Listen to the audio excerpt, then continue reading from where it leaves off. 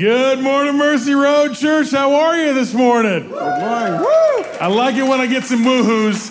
Hey, welcome to Mercy Road Church. This is where we believe that nobody is too far from being discipled into a loving relationship with God, and we are welcoming you. We're so glad you guys are here. We also want to welcome those that are watching online. That's right.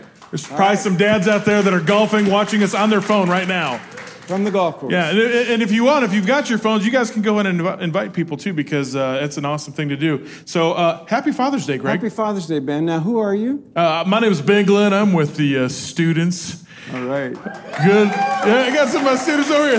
Thank you very much, Kaylee. I appreciate that. I got a candy bar for you later. All right. Greg, who in the world are you? We can't even hear you. Your mic's way down there. Okay, I'll put it up here. Yeah, I'm Greg Strand, one of the pastors here that deals with getting people outside the walls of the church living on mission. Very good. Well, hey, it is Father's Day, isn't it? It is. It is. You got some big plans today, don't you? I'm going to go have a daddy date with my daughter back there, Liz. Yes. I kind of am jealous because you told me what you guys are going to do. Yeah. Where are you guys going? We're going to see Top Gun. Top Gun!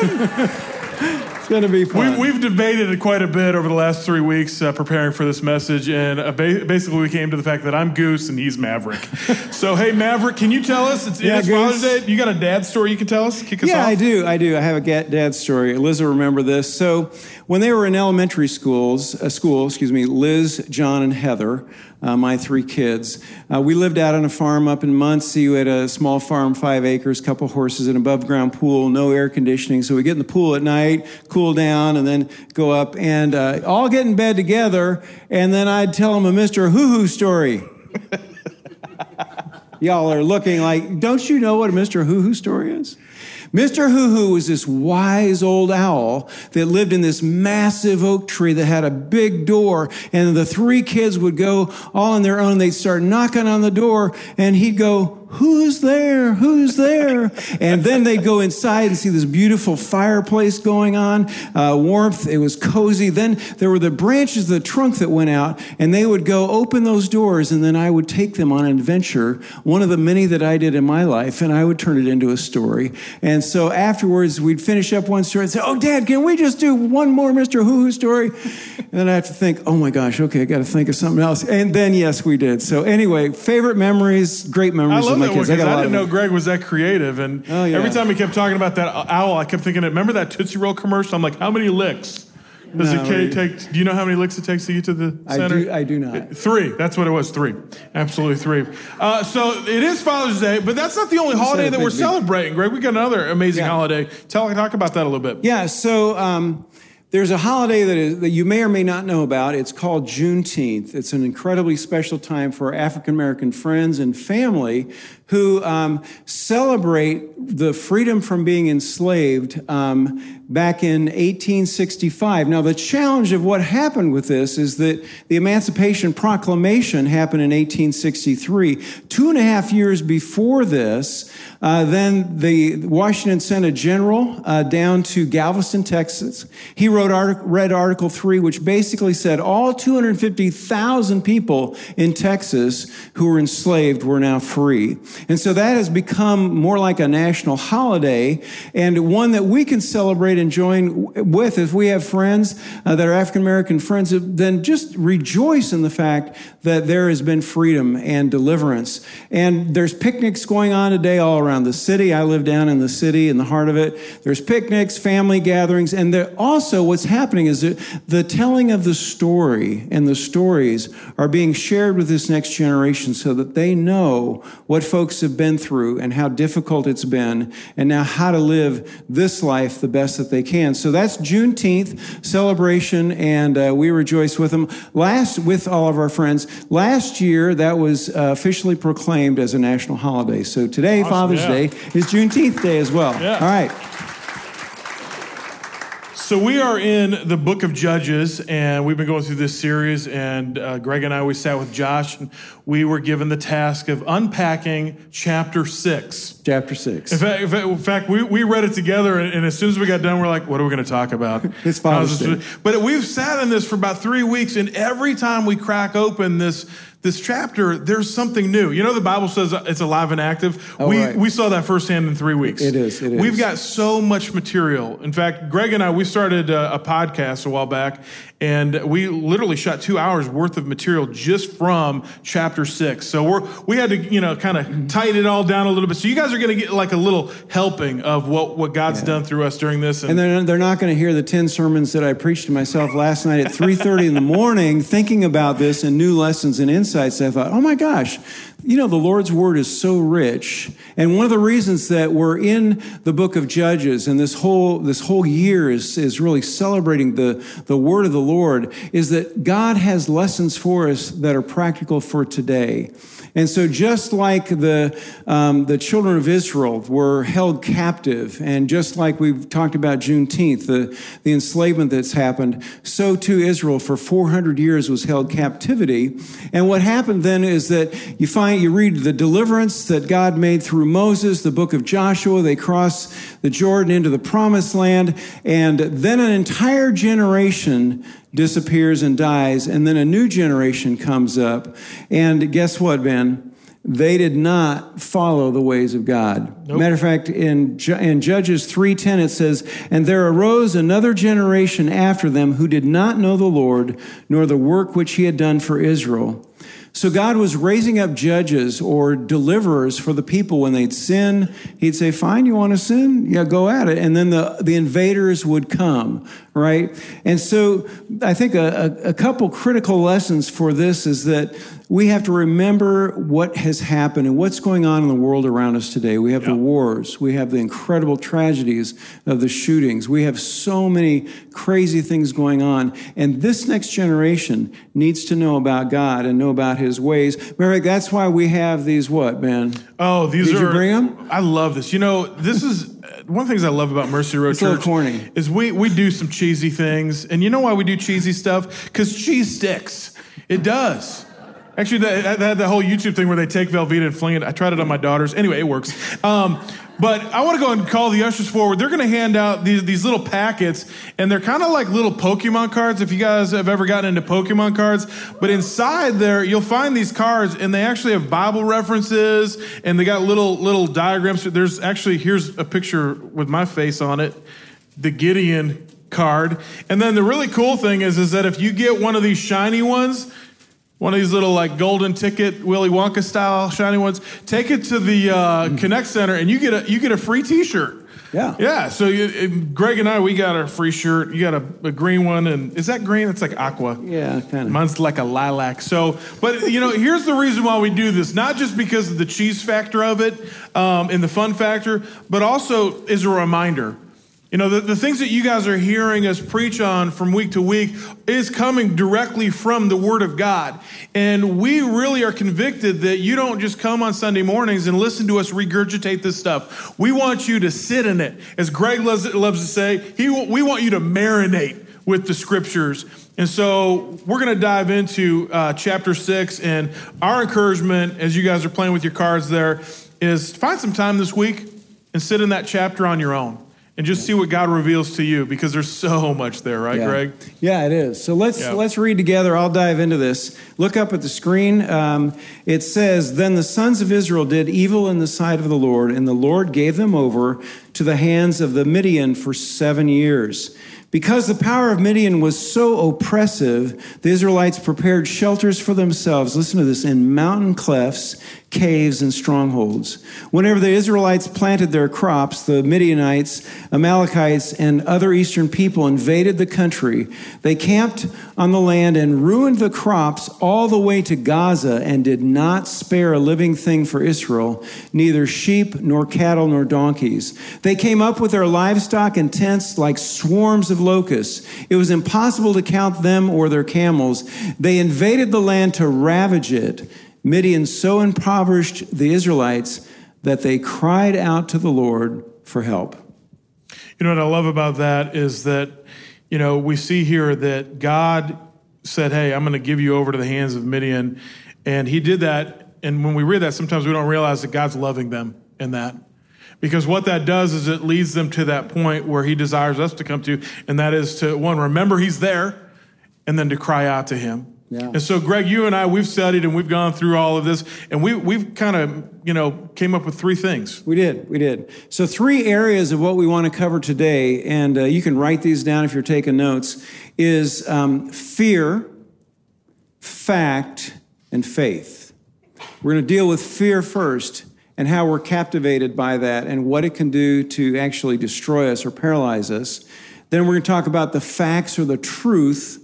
What does God really say about us? And then the faith to embrace it. Yeah. So to dive into that fear factor, I'm going to continue reading in Judges 6:11, and it says this.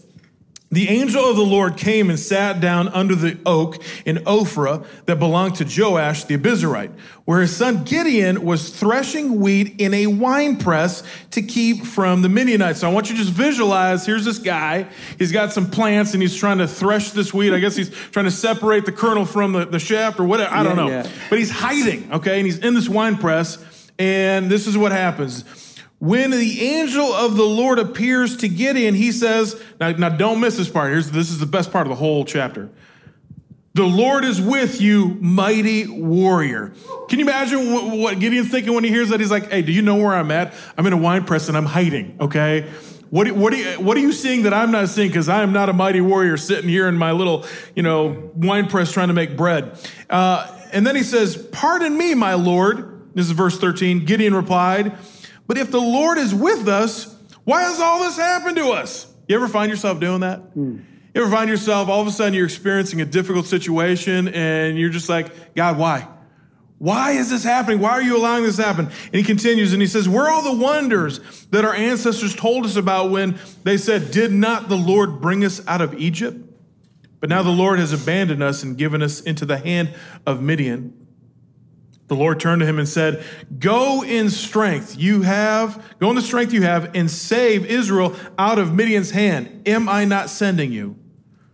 Pardon me, my Lord, Gideon replied, but how can I save Israel? My clan is the weakest in Manasseh, and I am the least in my family. Verse 16, the Lord answers. Now everybody listen up, here you go. This is the theme throughout today's whole message. If you walk out of this room and anybody asks you, hey, what was that Father's Day message about? Here it is. I will be with you. I will be with you, and you will strike down all the Midianites, leaving none alive. So fear. And that's so good. It is great. It's so good, man. I love it. Well, that's why we're let's dive into it. Yeah. So God uses tough times to get our attention. Say it again. I love that. God uses tough times to get our attention. Yeah, he does. My belief is that every one of us goes through tough times. We are challenged, and oftentimes fear sets in. And when fear sets in, we actually get captivated in our thinking. We get captivated in our heart. And like Gideon, we think, well, I'm not enough. Yep. Who am I? I don't measure up. Or we compare ourselves with other people. Or we look at the mountain of the problem and we get discouraged and then we stay depressed. Every one of us in this room today has had some sort of challenge or oppression or fight that you're in right now. Guaranteed across the board. We are as well. Pastors aren't anything special. So what we need to ask ourselves is, how am I going to deal with this fear? Am I going to let it captivate me? And fear, when we cycle in our thoughts, can be triggered by so many things. Yeah. And a lot of us have had injustices done. We've had abuses done. We have all of these things. Many of us have trauma that's stored in our system. And God wants to begin to bring us out of those places of trauma, of self-doubt, of self-loathing, of discouragement, of pain, and say, wait, I have a different plan because I've called you and I want you to know who you are because I've called you. And so we're gonna look at some of that stuff, Ben. So what about fear for you? As a dad, you ever get him? Never. Good. It's funny, Greg and I, we do KOI boxing, knockout indie boxing on Tuesdays, Thursdays, 6 a.m. If any of you guys are daring enough to get up that early and come and hang out with us, we'd love to have you. But, we're in there and we're fighting and we're the biggest guys in there. And sometimes when people look at us, they're like, them guys are real big. They're not afraid of nothing. Yeah, I'm 6'4". I'm 200 and a lot of pounds, Greg. And there are things that scare me in this world. Spiders freak me out. No, seriously, spiders terrify me. It's so bad. Yeah, that's right. Spam is freaky stuff. That is scary. But, all joking aside, and those things do freak me out. All joking aside, there are a lot of things that do scare me. And, I know I've shared this up here before. One of my greatest fears is public speaking, and I've gotten over that. I remember that first time I stood in front of a crowd and just how terrified I was, and, I don't know what to say, that kind of stuff, and just how your mind gets flooded with doubt, and you talk about this all the time, and that is that, the Lord is with us, and we forget so easily because there's an enemy that constantly reminds us. Right. He's constantly throwing out all of our shortcomings and saying, hey, you're the weakest. What I love about this passage is that Gideon goes through and says, I got the weakest clan. And by the way, I'm the smallest, leastest, smallest, littlest guy here. And I love that the Lord doesn't correct him. The Lord's like, yeah, you're right. You're absolutely right. You're the littlest. But guess what? When I'm with you, you can do anything because of me. I can remember I was married I was almost 11 years, and my wife and I, we had talked a lot up to that point about how we felt like maybe we shouldn't have kids. And I was okay with that because the idea of being a father terrified me. Absolutely was one of my greatest fears. And I can remember about 10 years into our marriage, we're hanging out on the porch and we're just, chilling out, and we're having this debate back and forth. And my wife, who's the smartest person I know, she looks at me and she's just like, maybe we should. Maybe we don't want to miss this. Maybe through this chapter of bringing a kid into this world, God will teach us something. And I'm like, you're crazy. Look at me. Do I look like I could be a father? I'm traveling around. Do we want to bring a kid into this madness? And we ended up agreeing that we wouldn't try not to have kids. We weren't going to do anything. We're just going to see what happened.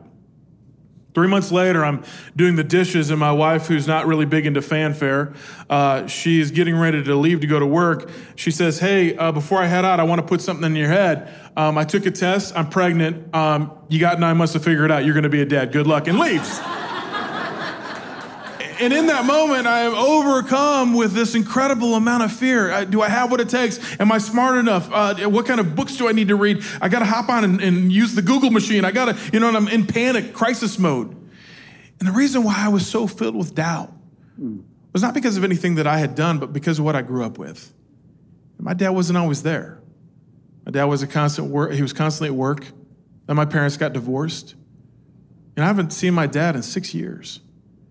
And I thought to myself, just thinking about all the things that my dad had missed and hadn't done, and we had, gone fishing and hanging out and having coffee and having those dad and son moments.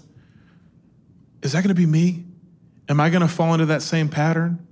But the thing that I forgot, and what we always have a tendency to forget, the same thing that we see Gideon forget as you read through this chapter yourself, is that the Lord is with us. That is the key ingredient. That is the one big difference between me and my father, is that the Lord is in me and has constantly been changing me and teaching me and molding me. And Greg, I love being a dad. You are a good dad, too. I don't always, you know what? I still screw up and I do make mistakes, but I think the big difference is that I decided to say yes, and I believe God honors that with, hey, you know what? As long as you do your best. And I love being a dad. I got 2 teenage daughters, and it's the reason why I'm going gray. But when they were kids, man, I would just collect story after story. And what I found is that as a dad, we think that it's going to be all about us giving them our wisdom, teaching them, molding them. But you know what happens is these kids end up teaching us. Mm-hmm. One of the things that my kids have taught me, and they've taught me a lot of things, but the one that I absolutely love is they've taught me to continue to laugh. Yeah. Humor is a wonderful thing. And this is a funny story. Natasha was about, I don't know, maybe 6 or 7 at the time. It was 2009. The Minnesota Vikings were playing the Green Bay Packers on a Monday night football game. I'm a diehard Viking fan. It's been years of disappointment. And we had Brett Favre on our team, and they were taking on the Packers. And so like any good football fan would do, I'd put the kids to bed early. And I tucked them in, and I told Natasha, I said, hey, you don't get out of bed, because she's always the one that's out of bed. You stay in bed or the Sasquatch is coming. That's just me. And I get to the theme music and I'm watching the TV, and all of a sudden I hear Natty screaming from her room, Dad, are you down there? I'm like, yes, I'm down here. She's like, can you bring me some water? No, go to bed. I wasn't going to give her any water because when I put her to bed, she'd already had enough, and I could hear the water sloshing around in her belly. And I'm like, we're going to flood that room. And 2 minutes later, she screams back at me, Dad! In that whiny voice, Dad, I need water. Please bring me water. This goes on for 20 minutes. Every parent has a boiling point, and I lost it, and I screamed at her. I'm like, Natasha, Joy Glenn, I am coming up there right now. You're in trouble. And she screams back at me, well, when you come up, can you bring me some water? I laughed so hard. That's so good. We do need to laugh at ourselves. Yeah, we do. And I do a lot. Yeah, that's good. Well, as we move to the whole fact of this story, the fact is God saw Gideon different than he saw himself. Yeah. He understood the doubts, the fears, all those things. That continued until we finally get him into battle, which we're not going to cover this week. But we really need to adjust our perspective to God's. And part of that adjustment is saying he sees Gideon as valiant warrior. And before that has been said, I am with you. We have that idea of calling really comes out of understanding my identity. Who does he say that I am? Which then comes only from knowing God's identity. So the more Gideon began to understand who God was, the more he could say, oh, you really are God. You really are incredible. So the story, which we're not reading right now, but as the angel of the Lord appears to him, Gideon knew enough of the Torah of the Old Testament. He goes and gets an offering, brings it to him, because he's not really sure who he is, and brings the meat and the unleavened bread, takes the broth, pulls it out, pours it out. And then the angel of the Lord takes the end of his rod, and he touches the meat and the bread, and from the rock, flames come up and totally annihilate it. And then in that moment, the angel of the Lord disappears, and then Gideon stands up and goes, I am a dead man. Because Moses, when he's talking to God in Exodus 33, God's saying, no man can see my face and live. And so he has enough knowledge of that. This is God Almighty. I've just encountered him. I'm dead. Well, thankfully, the Lord says, no, you're not going to die. You're going to do what I've called you to do. But the fact is that God saw him different than we do ourselves. And, one of the things that I realize that with all the stuff going on in our lives and all the turmoil and challenges that we face, one of the things I like about Mercy Road is that we have this engagement pathway that's simple, yet profound and full of content. Yeah. And so we have Rooted, which gets people, which you heard in the announcements, gets people really grounded in what are the basics, perspectives of the Christian faith. And then the Huddle really deals with, in a small, closed community, what's going on the inside. We all have junk, we all have stuff, but we can work it out in a safe place. I'm in 2 huddles, my second one now, because I want to keep learning. I'm leading another one, and I want God to do this work of transformation in my life. I want to be changed from the inside out. And so that then I can move into the area that I'm in, outposts, which are living on mission. And when I find out that I get more space cleaned up on the inside, I have a greater capacity to love on the outside. And so we're hoping that this resonates with you, and we learn from Gideon, hey, let's just don't ignore what God has said, who we are, his child, royalty, a daughter, a son. We're his kids. We're empowered. We're more than conquerors. But a lot of times we don't do that, Ben, do we?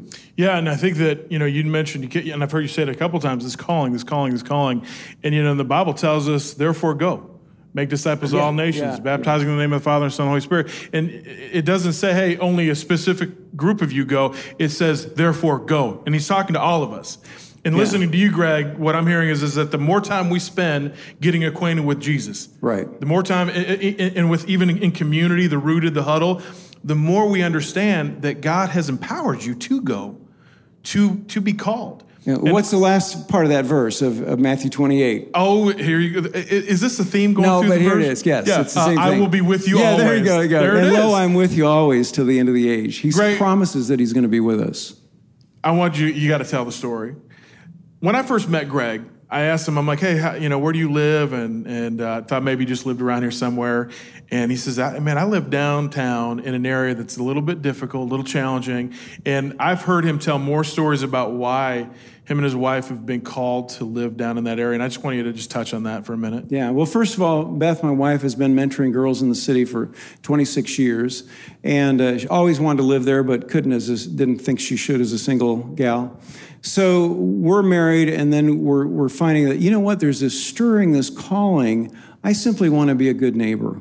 Yeah. I want to know people of diversity, of different types of backgrounds. I want to really understand what's going on and just love people where they are.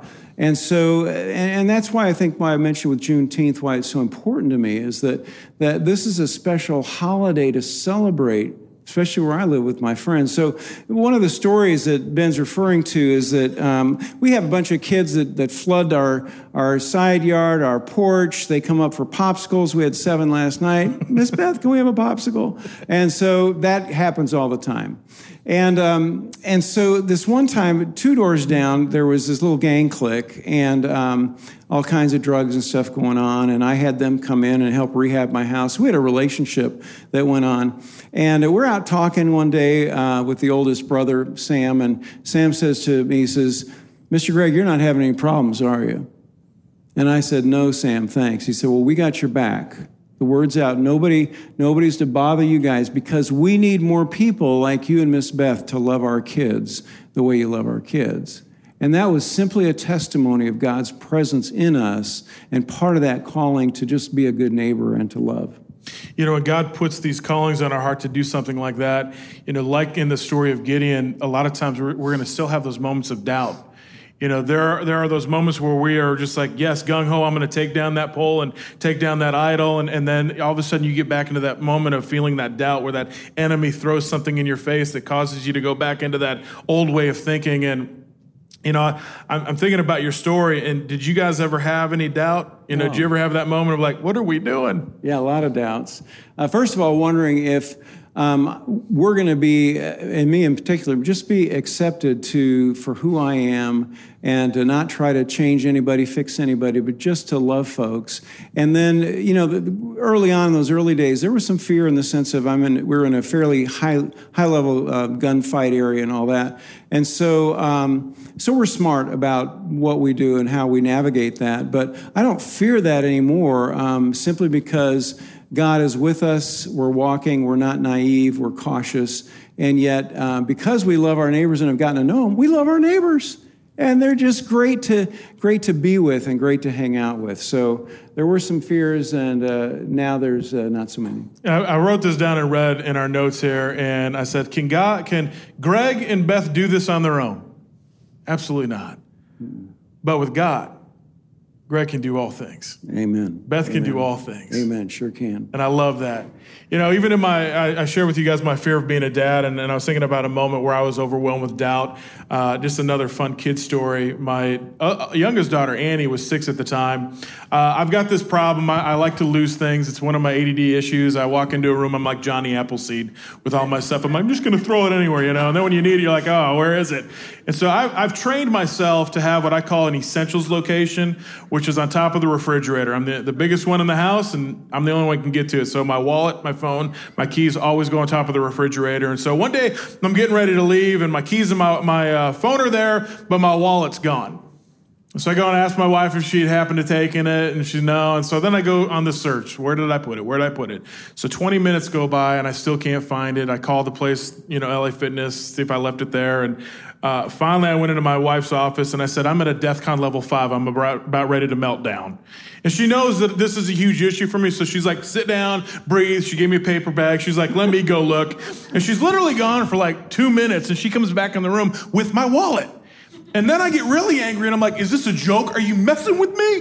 What is going on? It's not funny. And she's like, calm down. Let me tell you where I found it. Just don't lose it. I found it in your daughter's room, in her dresser drawer table. Annie took your wallet. And all of a sudden, my brain did something that maybe some of you are familiar with. It went dark. All of a sudden, I'm thinking, I'm a horrible parent. I have failed my child. She is a thief. She's a kleptomaniac. She's going to see it. I'm going to start putting money away now for bail, you know, and that's all that's going through my mind. I mean, I can't believe I have not taught her not to steal my stuff, you know, and then I'm thinking the other day she was eating a candy bar. I don't remember buying that candy bar, Greg. Did she steal it? You know, this is going through my brain about how horrible I was. I didn't teach my child right. And my wife sees this happening. She's like, calm down. Go ask her. Just go ask her why.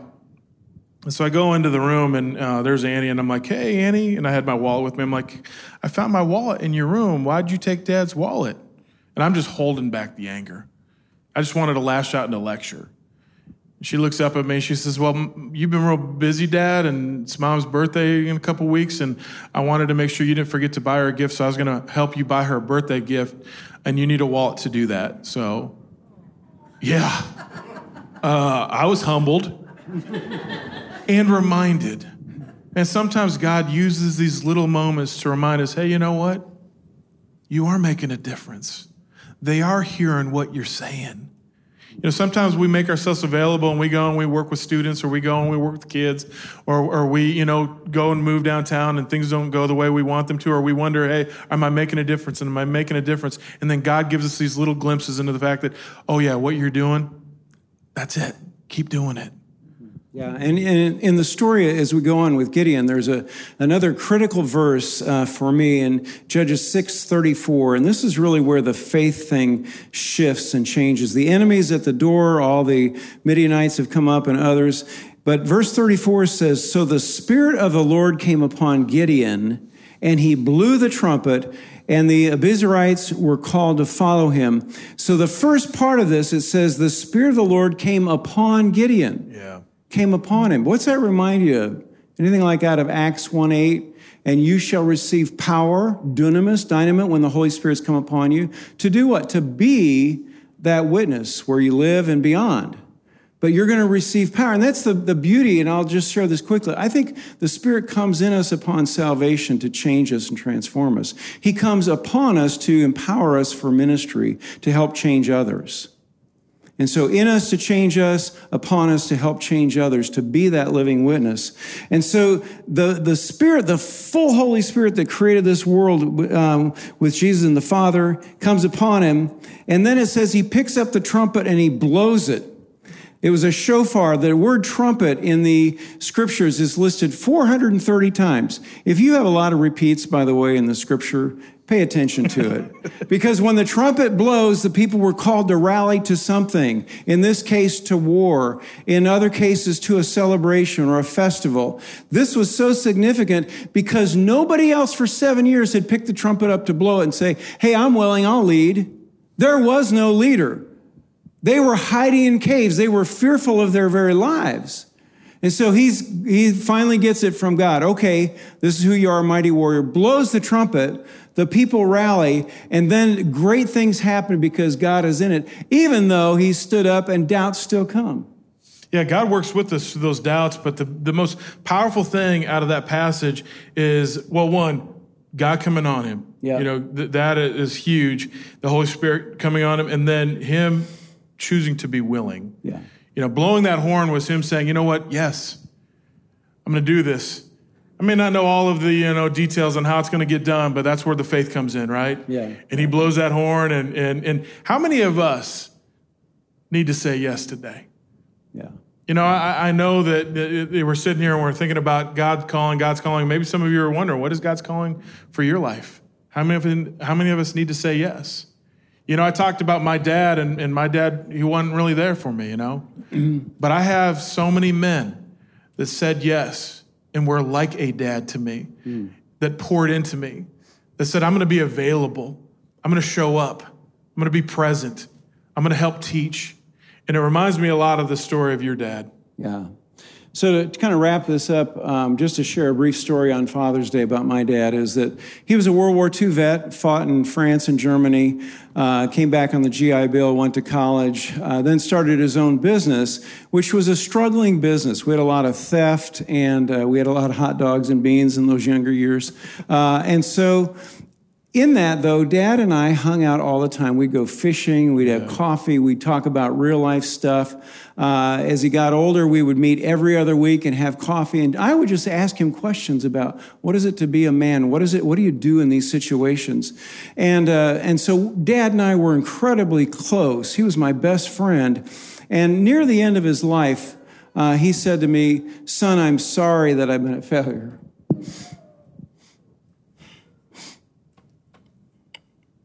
I said, Dad, and I said, you're not a failure. I said, you've invested your presence. You've invested your life and your love in me. And because of that, I'm becoming the man that God has made me to be. But you've made such a difference. And he spent time. He had all the doubts. He had all the self-doubt and self-talk and fear. But I said, no, that's not what you've done. You've loved me well. And we can take that same message to heart, that God wants to love you well and wants you to acknowledge and receive that love. And so today on this Father's Day, I'd love us to pray that because we struggle and because these thoughts happen and because he wants us to walk into our calling, into our identity, that we'll allow him to do so. Would you stand up with me and we'll close in prayer.